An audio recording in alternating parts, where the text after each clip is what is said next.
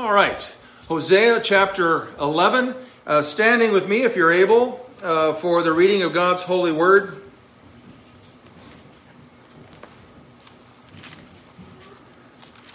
Hosea chapter 11. When Israel was a child, I loved him, and out of Egypt I called my son. The more they were called, the more they went away.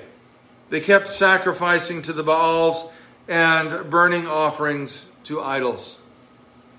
Yet it was I who taught Ephraim to walk. I took them up by their arms, but they did not know that I healed them.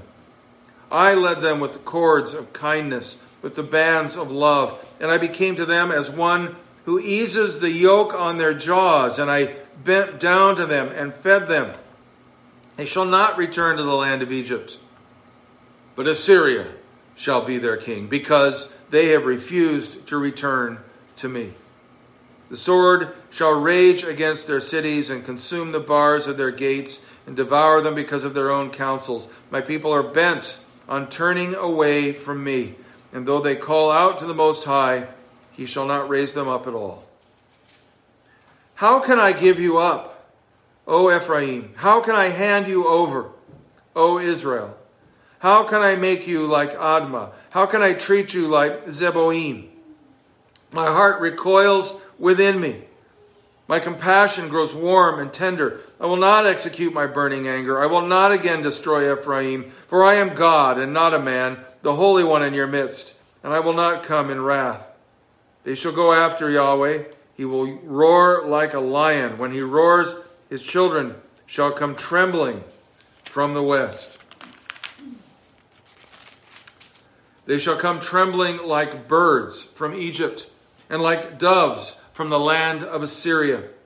And I will return them to their homes, declares Yahweh. Ephraim has surrounded me with lies, the house of Israel with deceit. But Judah still walks with God and is faithful to the Holy One. Ephraim feeds on the wind and pursues the east wind all day long. They multiply falsehood and violence. They make a covenant with Assyria, and oil is carried to Egypt. God adds his blessing to the reading and hearing of his holy word. Please be seated.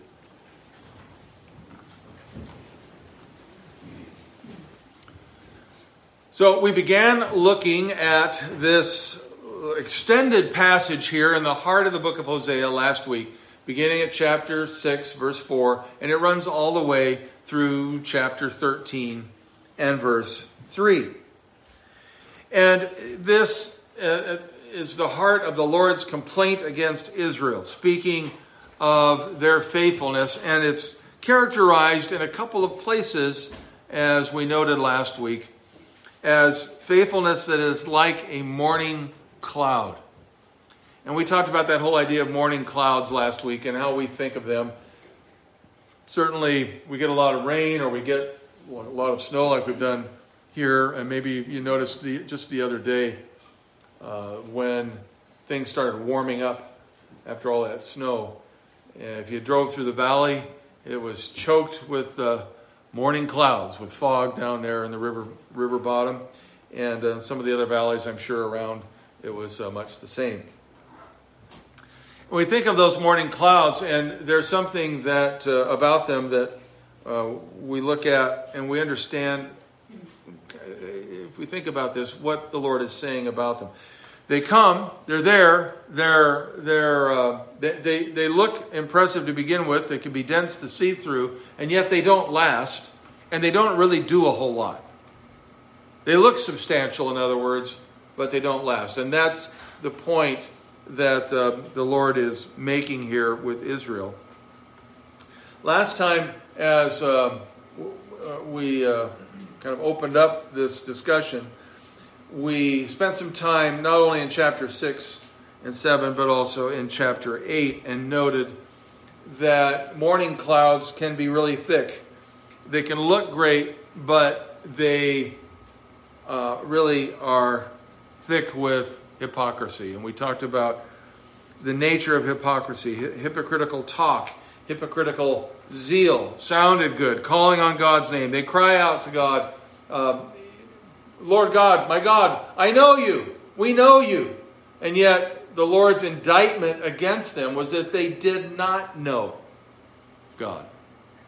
No matter how much they claimed that they did, they really did not know him at all. They knew about him.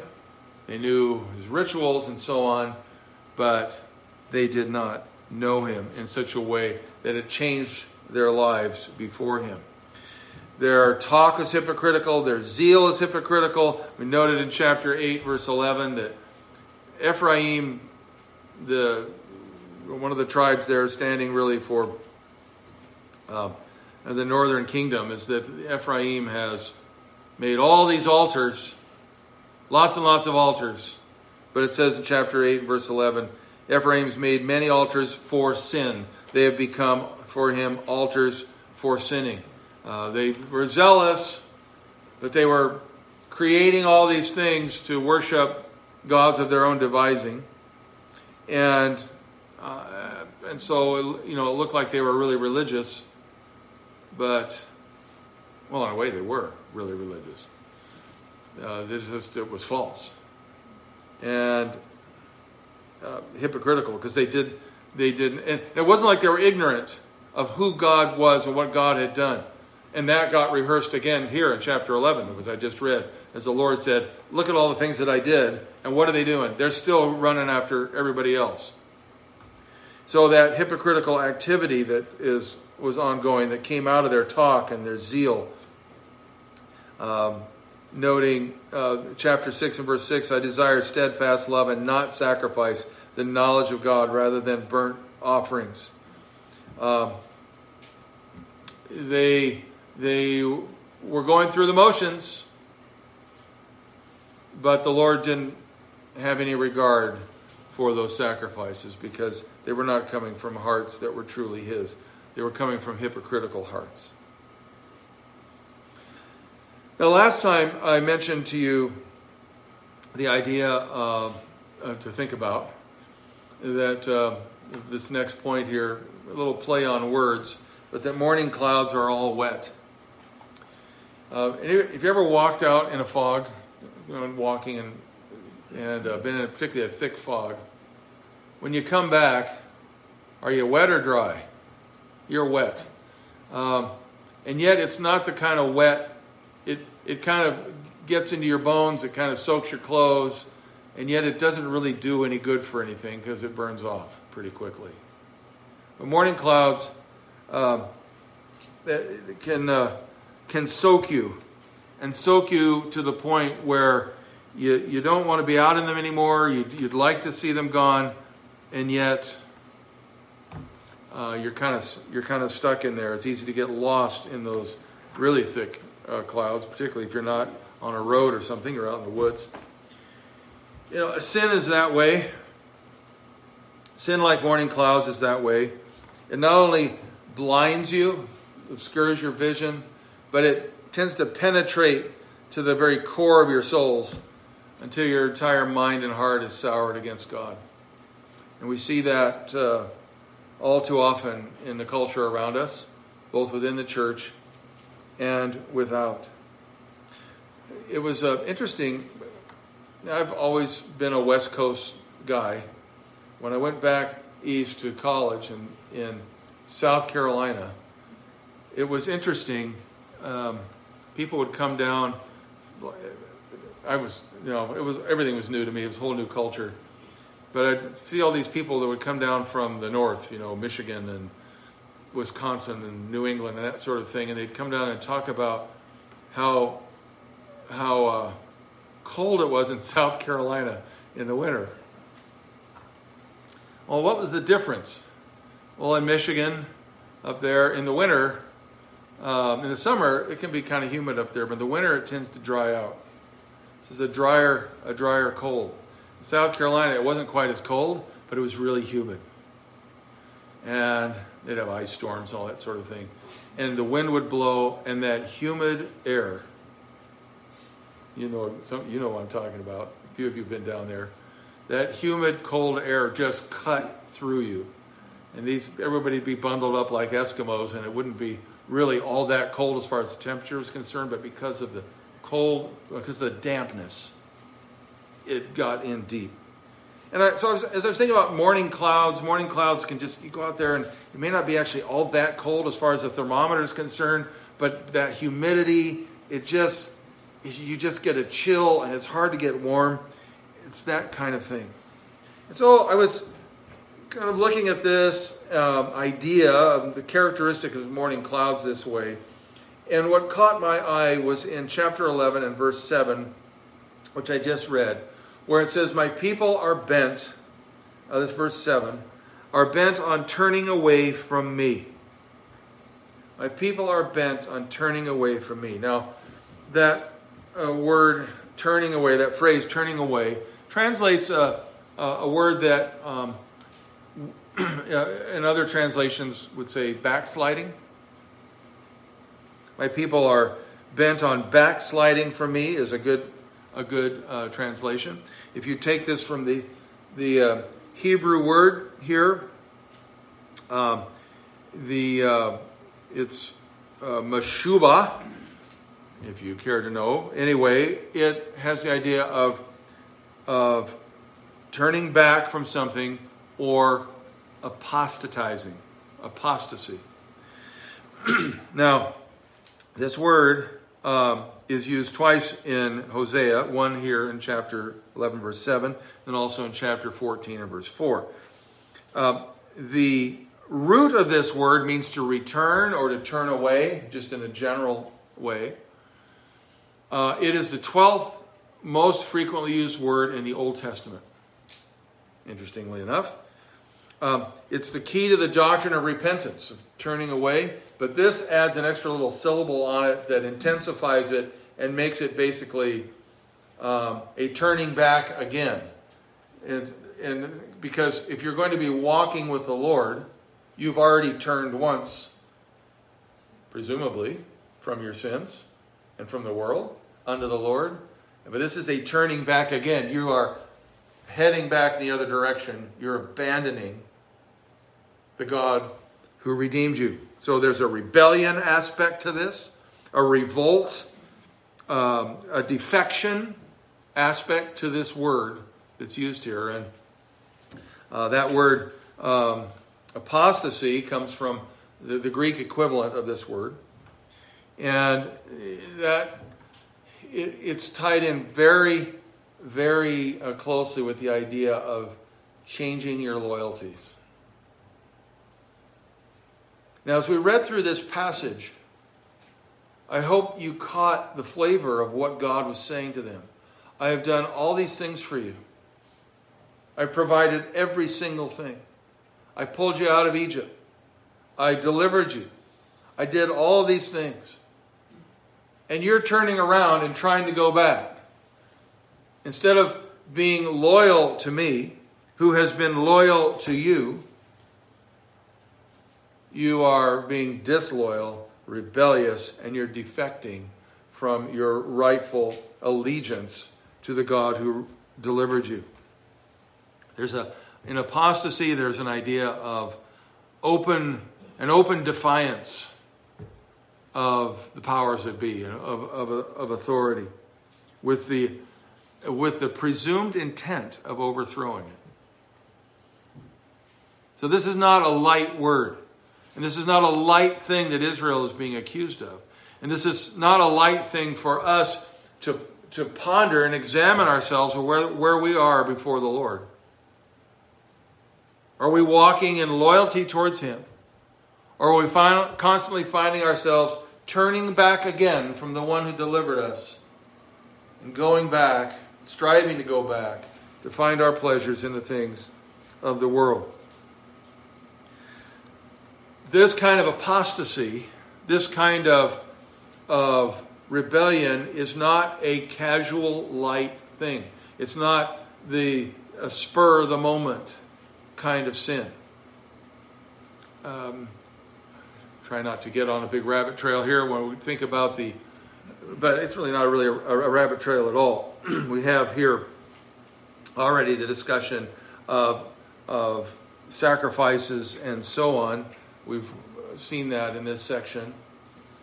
in the sacrifices that were given to the people through Moses, the provision was made in these sacrifices for sins that were inadvertent, unplanned, not contemplated beforehand. Over and over again in the Mosaic Code, if someone deliberately set out premeditated sinning as a characteristic of their life, those sacrifices were not efficacious for that kind of sin. Sobering thing. Kind of a hard line to draw, because a lot of our sins, we think, yeah, I'll do this anyway in spite of it. But it seems to be more of a premeditated desire to completely cast off any authority. And there was no sacrifice for that. None. That God would consider efficacious or a covering. That seems to be kind of what's going on here. The Lord is not just saying, well, you slipped up. Well, in a weakness of the moment, you gave in to temptation. It's not what he's talking about. He's talking about an apostate as one who knows what God has said and says, I'm not having it. I'm working against this. I'm going the other way. And particularly a person who, as the writer of Hebrews would say, had known the things of God and known his blessings and seen him in action and turn away and say, nope, I'm not having it. The Lord says he's not coming back. There's no forgiveness for that. So all of that to say, kind of a roundabout way to explain my thinking as far as this image of morning clouds being all wet and soaking in. It's not superficial. It gets deep into the heart of who we are. If this rebellion comes from this, it shows that we are soaked with apostasy. And what does that apostasy look like? And here's where we really need to pay attention to what we see here in Hosea and examine ourselves regarding our standing before the Lord and our desires toward Him. Let's think of, turn back to chapter 7. As I mentioned last week, I'm not going to try to go line by line through this whole section, but rather hit the highlights and the themes that are in it. In chapter 7, verses 4 through 7, we read this. They are all adulterers. They are like a heated oven whose baker ceases to stir the fire from the kneading of the dough until it is leavened. On the day of our king, the princes became sick with the heat of wine. He stretched out his hand with mockers. For with hearts like an oven they approach their intrigue. All night their anger smolders. In the morning it blazes like a flaming fire. All of them are hot as an oven, and they devour their rulers. All their kings have fallen, and none of them calls upon me. So this oven imagery. Now what is going on with that? Think about a baker, and this is, we have our ovens now, all easy, it's like programming the space shuttle, you can do all kinds of marvelous things. They didn't have those then, right? So they heated them with wood or some other fuel. And anybody that has, which is probably many of you, anybody that has a wood stove or wood fireplace knows exactly, if you stop for a minute, what's going on here in the imagery. But it's using an oven. A baker heats an oven, he gets it heated up, puts the dough in there, and then banks the fire so that the dough can rise in low heat. Okay, and then once it lets that go overnight, and then in the morning stokes the fire, gets it going back up so they can actually bake the bread. And that's really what you see going on here: the stoking, the banking of the fire, and then the stirring it up again. Israel's lust for sin, and it was kind of represented through, as you saw here in this passage, through the priests, through the kings, through the leadership, as they led the way in sin. The image here is that their desire for wickedness only paused long enough for sleep, and even then their dreams were filled with evil. That's the image that's going on here. And any excuse then to stoke it up and awaken those things, they awake to devour their judges. We read there. It's like, what's going on with that? In other words, they're not paying attention to any law but the law of their own pleasure. Note that last phrase there in verse 7. None of them calls upon me. This is an apostasy that goes deep into the desires of fallen man. And for those that, lest we think that this only is about those who are outside the church, who is the Lord talking to? He's talking to his covenant people, to those whom he has delivered, to them from bondage, to those whom he has blessed and given his word and revealed himself over and over again. He's not talking about the fallen world out there. Really, when we look at those who are outside the knowledge of God, we wouldn't refer to them in their error and rebellion as apostates, because they never knew deliverance. An apostate is one who has known the good things of God, who at one time has submitted himself or herself to God's revelation and law, and then rebelled and turned against it and gone his own way. May God keep us from ever being numbered among them. If that happens, it's because our desires are apostate to begin with. We're consumed with ourselves, and it's soaked into the depth of our soul. Those desires spring out of apostate thinking. If we continue on in chapter 7, look at verse 14. They do not cry to me from the heart, but they wail upon their beds. They've got all kinds of grief, all kinds of suffering, all kinds of misery, but they won't call upon God. They'll call upon everybody else. They'll wrap themselves all up in their own head and then wonder why they can't get any relief. They won't call upon the Lord. Although for grain and wine they gash themselves, they rebel against me. They want all these things. They're willing to sacrifice all kinds of stuff to get their pleasures. But they rebel against the one who's the source of all life and every good thing. This is a desire problem, but it's also a thinking problem. I hope that as I said those words just a moment ago, that in your own minds the thought went across, the thought came across, that's just stupid. That's just stupid. But sin makes you stupid. It warps your thinking to where you can't consider, even from a sheer logical perspective, to look to, instead of looking to the only one who can supply your needs, you will sacrifice, you will gash yourself, you will inflict harm upon yourself to try, and there's all kinds of ways you can inflict harm upon yourselves. I don't necessarily mean in the sense of literally cutting yourself or suicide or those kinds of things. Oh, that's part of it.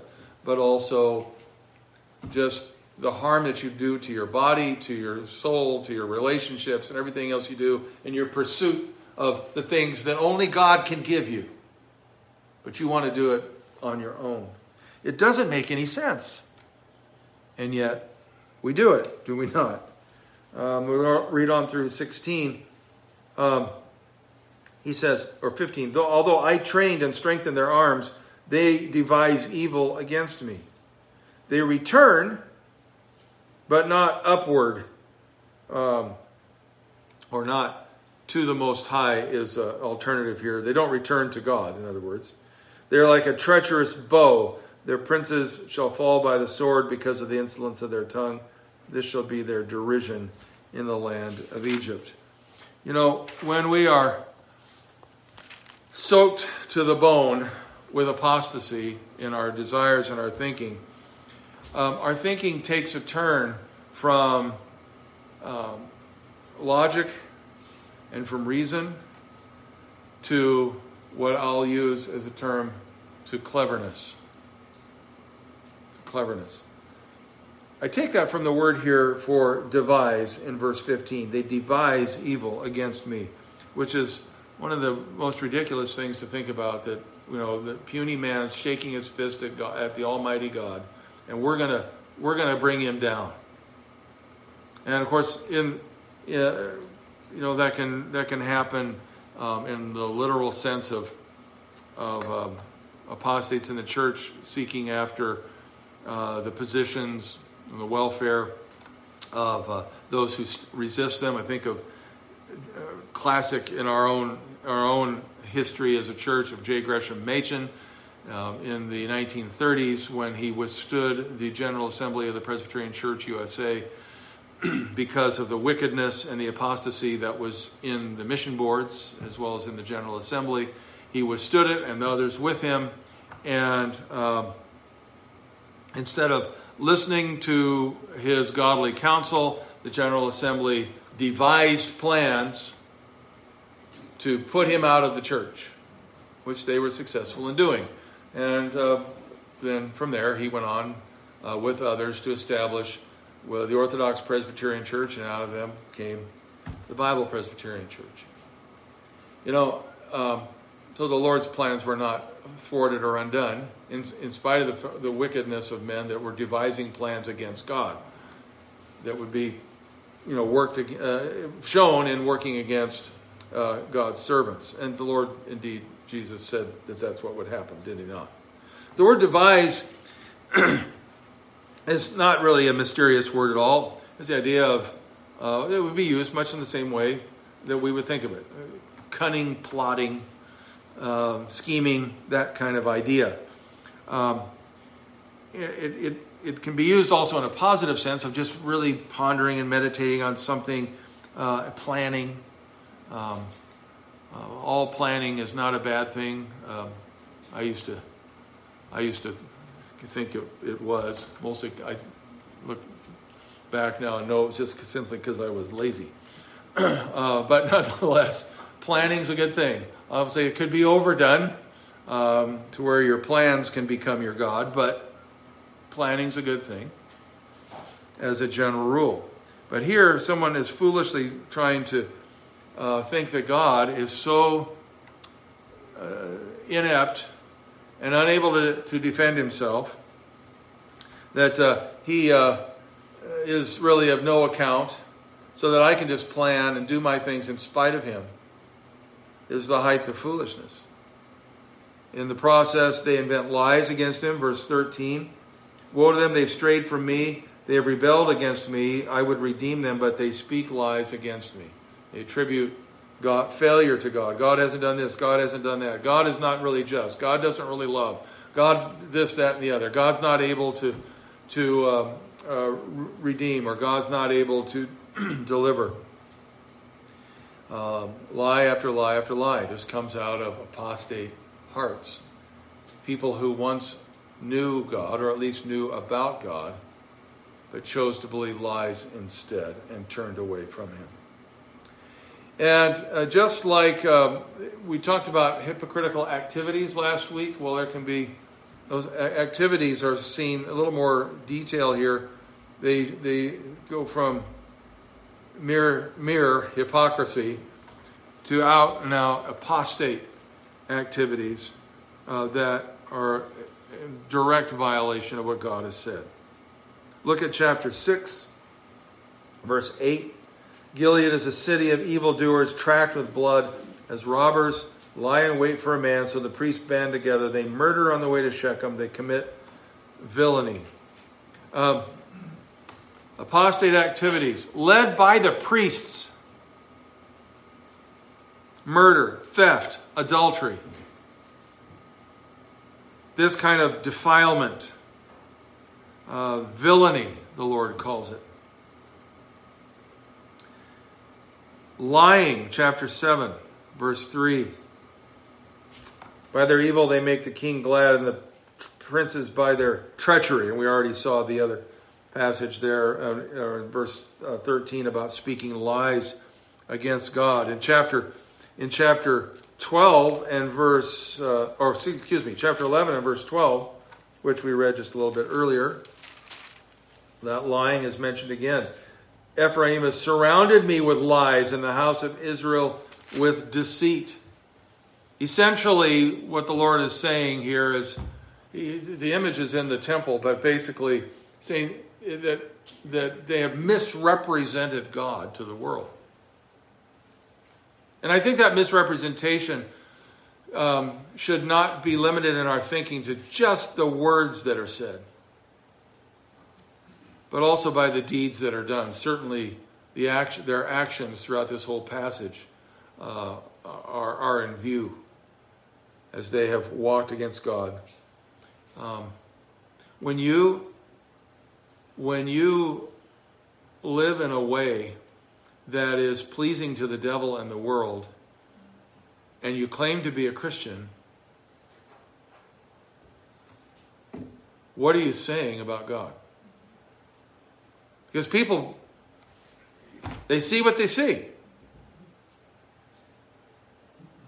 I believe in Jesus. I believe in God. But if my speech is full of corruption and my actions are full of deceit, my work ethic stinks, name it,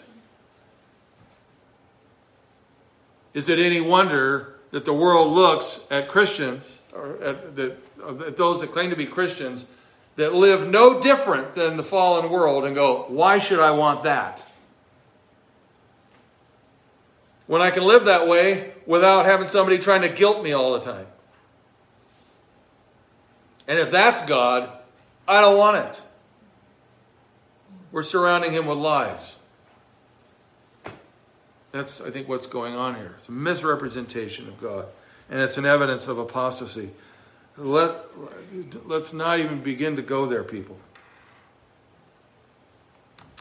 Another one, chapter 10, verse 13. You have plowed wickedness. You have reaped injustice. You have eaten the fruit of lies. So this is all evidence of apostasy.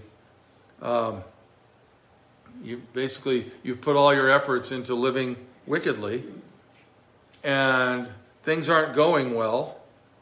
The fruit of lies is misery and deceit and judgment. But what's the reason behind those apostate things? Because you, it says, have trusted in your power and in the multitude of your warriors. It's pride.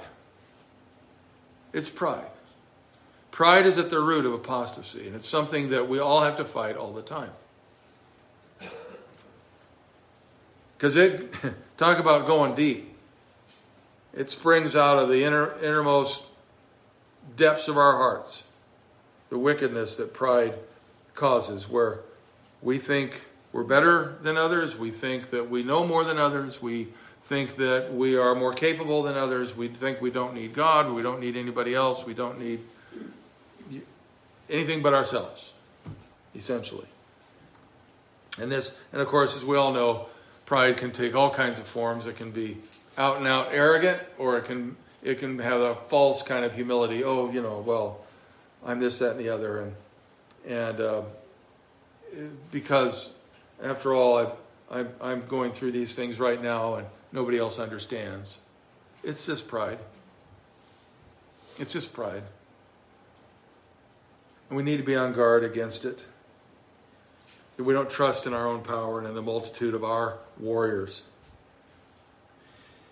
Wicked alliances are another thing that come out of apostasy. Again, in chapter 7, strangers, verse 8, strangers devour his strength, Ephraim's strength, and he doesn't know it, doesn't recognize that. Gray hairs are sprinkled upon him, and he knows it not. Anybody here have gray hairs that you don't know about?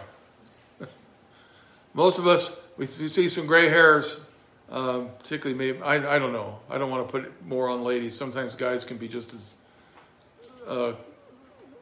persnickety about this. After all, that whole Grecian formula thing. Of course, there's a couple of you that don't need to really worry about it right now. But most of us are aware. We see the gray hairs, we go, where did that come from?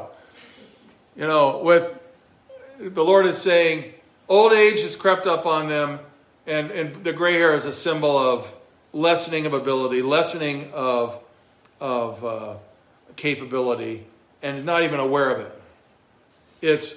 There's a meme that's been out on Facebook for a long time. I see it show up about every year or two. Somebody else posted it like it's the first time, but it's still pretty funny. That's probably why it happens, where you see this kind of middle-aged guy standing there leaning on a fence or whatever, and it says, the leading cause of injury in old men is them thinking that they're still young men. And that's kind of the idea. Your strength is less like Samson. In all of his glory, in all of his strength, when he finally caves to Delilah and tells him the secret of his strength, and he thinks, I'm going to go out like before, and I'm going to show him how strong I am. And he goes out and they bind him and so on. Because he did not know. It says right there, he did not know that his strength had left him. Samson was an apostate. He's a prime example of an apostate. Seems to be repentance at the end of his life. But the Lord had his purposes even as an apostate to work judgment, but the judgment would fall upon Samson eventually as well because of his sin. And he was dependent upon his strength. The Lord took it away and he didn't even know it. And wicked alliances are that way. In chapter 12 we read this: Ephraim feeds on the wind and pursues the east wind. We read that a little earlier. What does that mean? He daily increases lies and desolation. Also, they make a covenant with the Assyrians, and oil is carried to Egypt. He's trying to say the Ephraim has made all these alliances that he thinks is going to protect him. He's going everywhere except the one place that he should go, and that's to God himself. And so at the end of chapter 7, just destruction is going to be upon them. Verse 13, they've rebelled against God by making alliances with the wicked. As a church, both locally and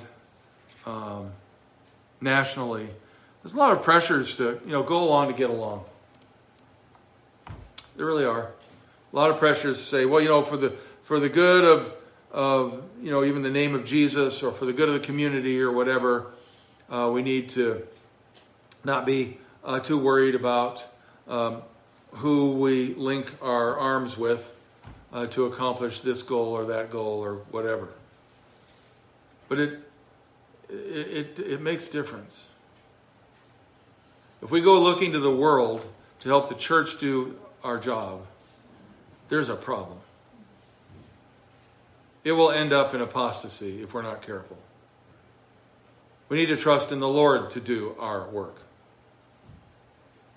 Not trust in, however many other groups are out there that come along saying, hey, we can help you. We can do this. We got money, we got personnel, we got ideas, we can do all these other things. And essentially saying we don't need to worry about, doctrinal faithfulness or oneness of mind. We just have this goal, and we just need to all get in it together. That's talk about it's slippery outside. Talk about slippery. That's slippery. And it can get to the point where you put the brakes on and nothing happens.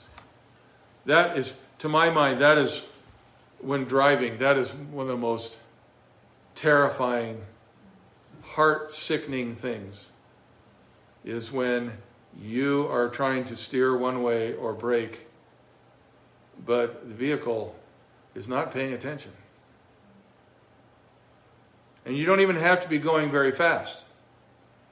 We think, oh, it's reckless. We look at people running around out here and they drive too fast up and down the roads, and we think they're going to end up in a ditch, or they're going to hurt somebody or hurt themselves. Four-wheel drive doesn't mean four-wheel stop. All those kinds of things, right? When I pulled in here this morning, I circled around here so I could let Karen out right by the steps, so she didn't have to walk on the ice. And I stopped. I'm creeping. Just creeping. I don't think the speedometer was even registering anything. Spun around and tried to brake to a stop. Applied the brakes, and the truck just went. It just kept sliding until it hit the traffic, the pole that we've got there on the ground to keep you from running into the building. It worked. I can tell you, it worked. I wasn't going fast. We can look at these alliances that are out there and people that come along and want to help us do the work of Jesus Christ, who are his enemies. Thinking particularly of the government at this point, that wants to come along with faith-based ministries and help us do our job. Well, we'll go slow. After all, there's no real strings attached. I've heard people say that to me. I'm like, okay, we're going to go slow. You can go slow and still slide off a cliff. Wicked alliances are an evidence of an apostate mindset that doesn't think God's enough. Okay? So let's be on guard against those. And then, obviously, one of the things that's throughout this section, in chapter 8, 9, 10, 11, all the way through it, all the way up into chapter 13, is what we more obviously think of as apostasy, and that is idolatry. In chapter 9, the Lord says to them, "Do not rejoice, O Israel. Do not exult as other nations do, for you have played the whore, departing from your God. You have loved a prostitute's pay on all the threshing floors. Like grapes in the wilderness, I found Israel. Like the first fruit on the fig tree in its first season, I saw your ancestors. But they came to Baal Peor and consecrated themselves to a thing of shame and became detestable like the thing that they loved." Back in Numbers chapter 23 and also in chapter 25, the kingdoms of Moab and Midian wanted to attack Israel, but they didn't have enough people. They were outnumbered. So you remember the Midianites especially and Moabites, they called upon a guy named Balaam to come and curse Israel, which God didn't let him do.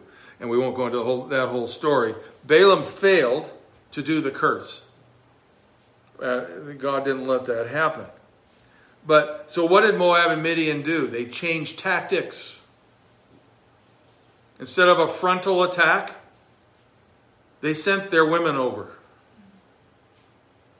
to Israel to entice the Israelites. And joined, talking about wicked alliances, to join in marriages and then bring their household gods in. It was a backdoor plan, and it worked. Israel turned from the one true and living God and turned unto idols. And the judgment that came upon them was pretty swift. At that time, you can read about that in the book of Numbers. But that's how insidious apostasy can be.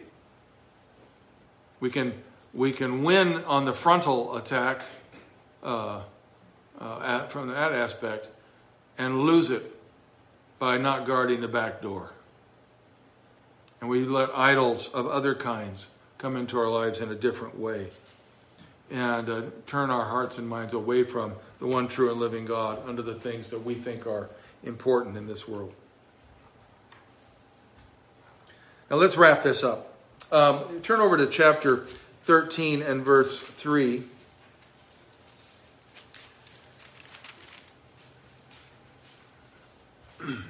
We read there, "Therefore they shall be like the morning cloud or the morning mist, and like dew which soon disappears, like chaff which is blown away from the threshing floor, and like smoke from a chimney. All of those images have to do with things that are temporary, that don't last.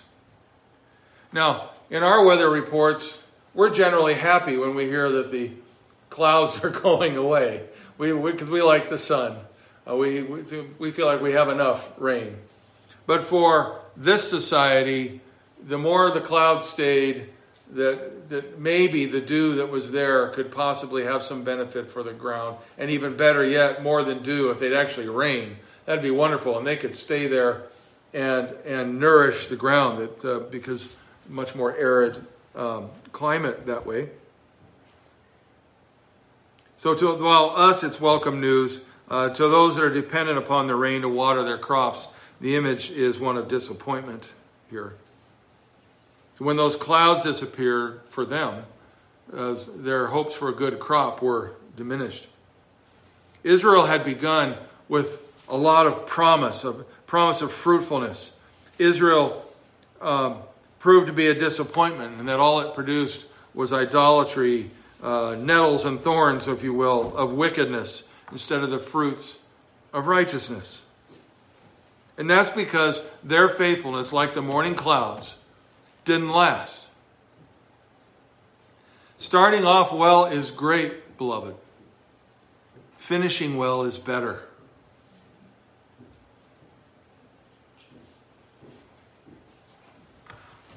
Morning clouds are no real substance. Burned off in the heat of the sun. Morning cloud faithfulness is no real substance. It gets burned off in the heat of our passion for sin, if we're not careful. Let us not be like that morning, have the faithfulness that's like a morning cloud that doesn't last.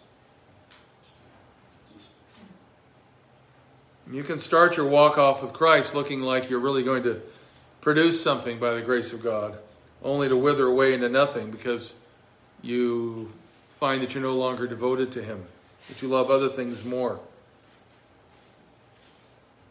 If that's the case, your faithfulness is like a morning cloud. It's a mark of judgment. Let us be faithful throughout the long days of our lives until Jesus comes. Repent of our sins, cry to Him for mercy, and learn to love Him again with all of our heart, soul, and mind. Let us not have faithfulness that's like a morning cloud. Pray with me, please.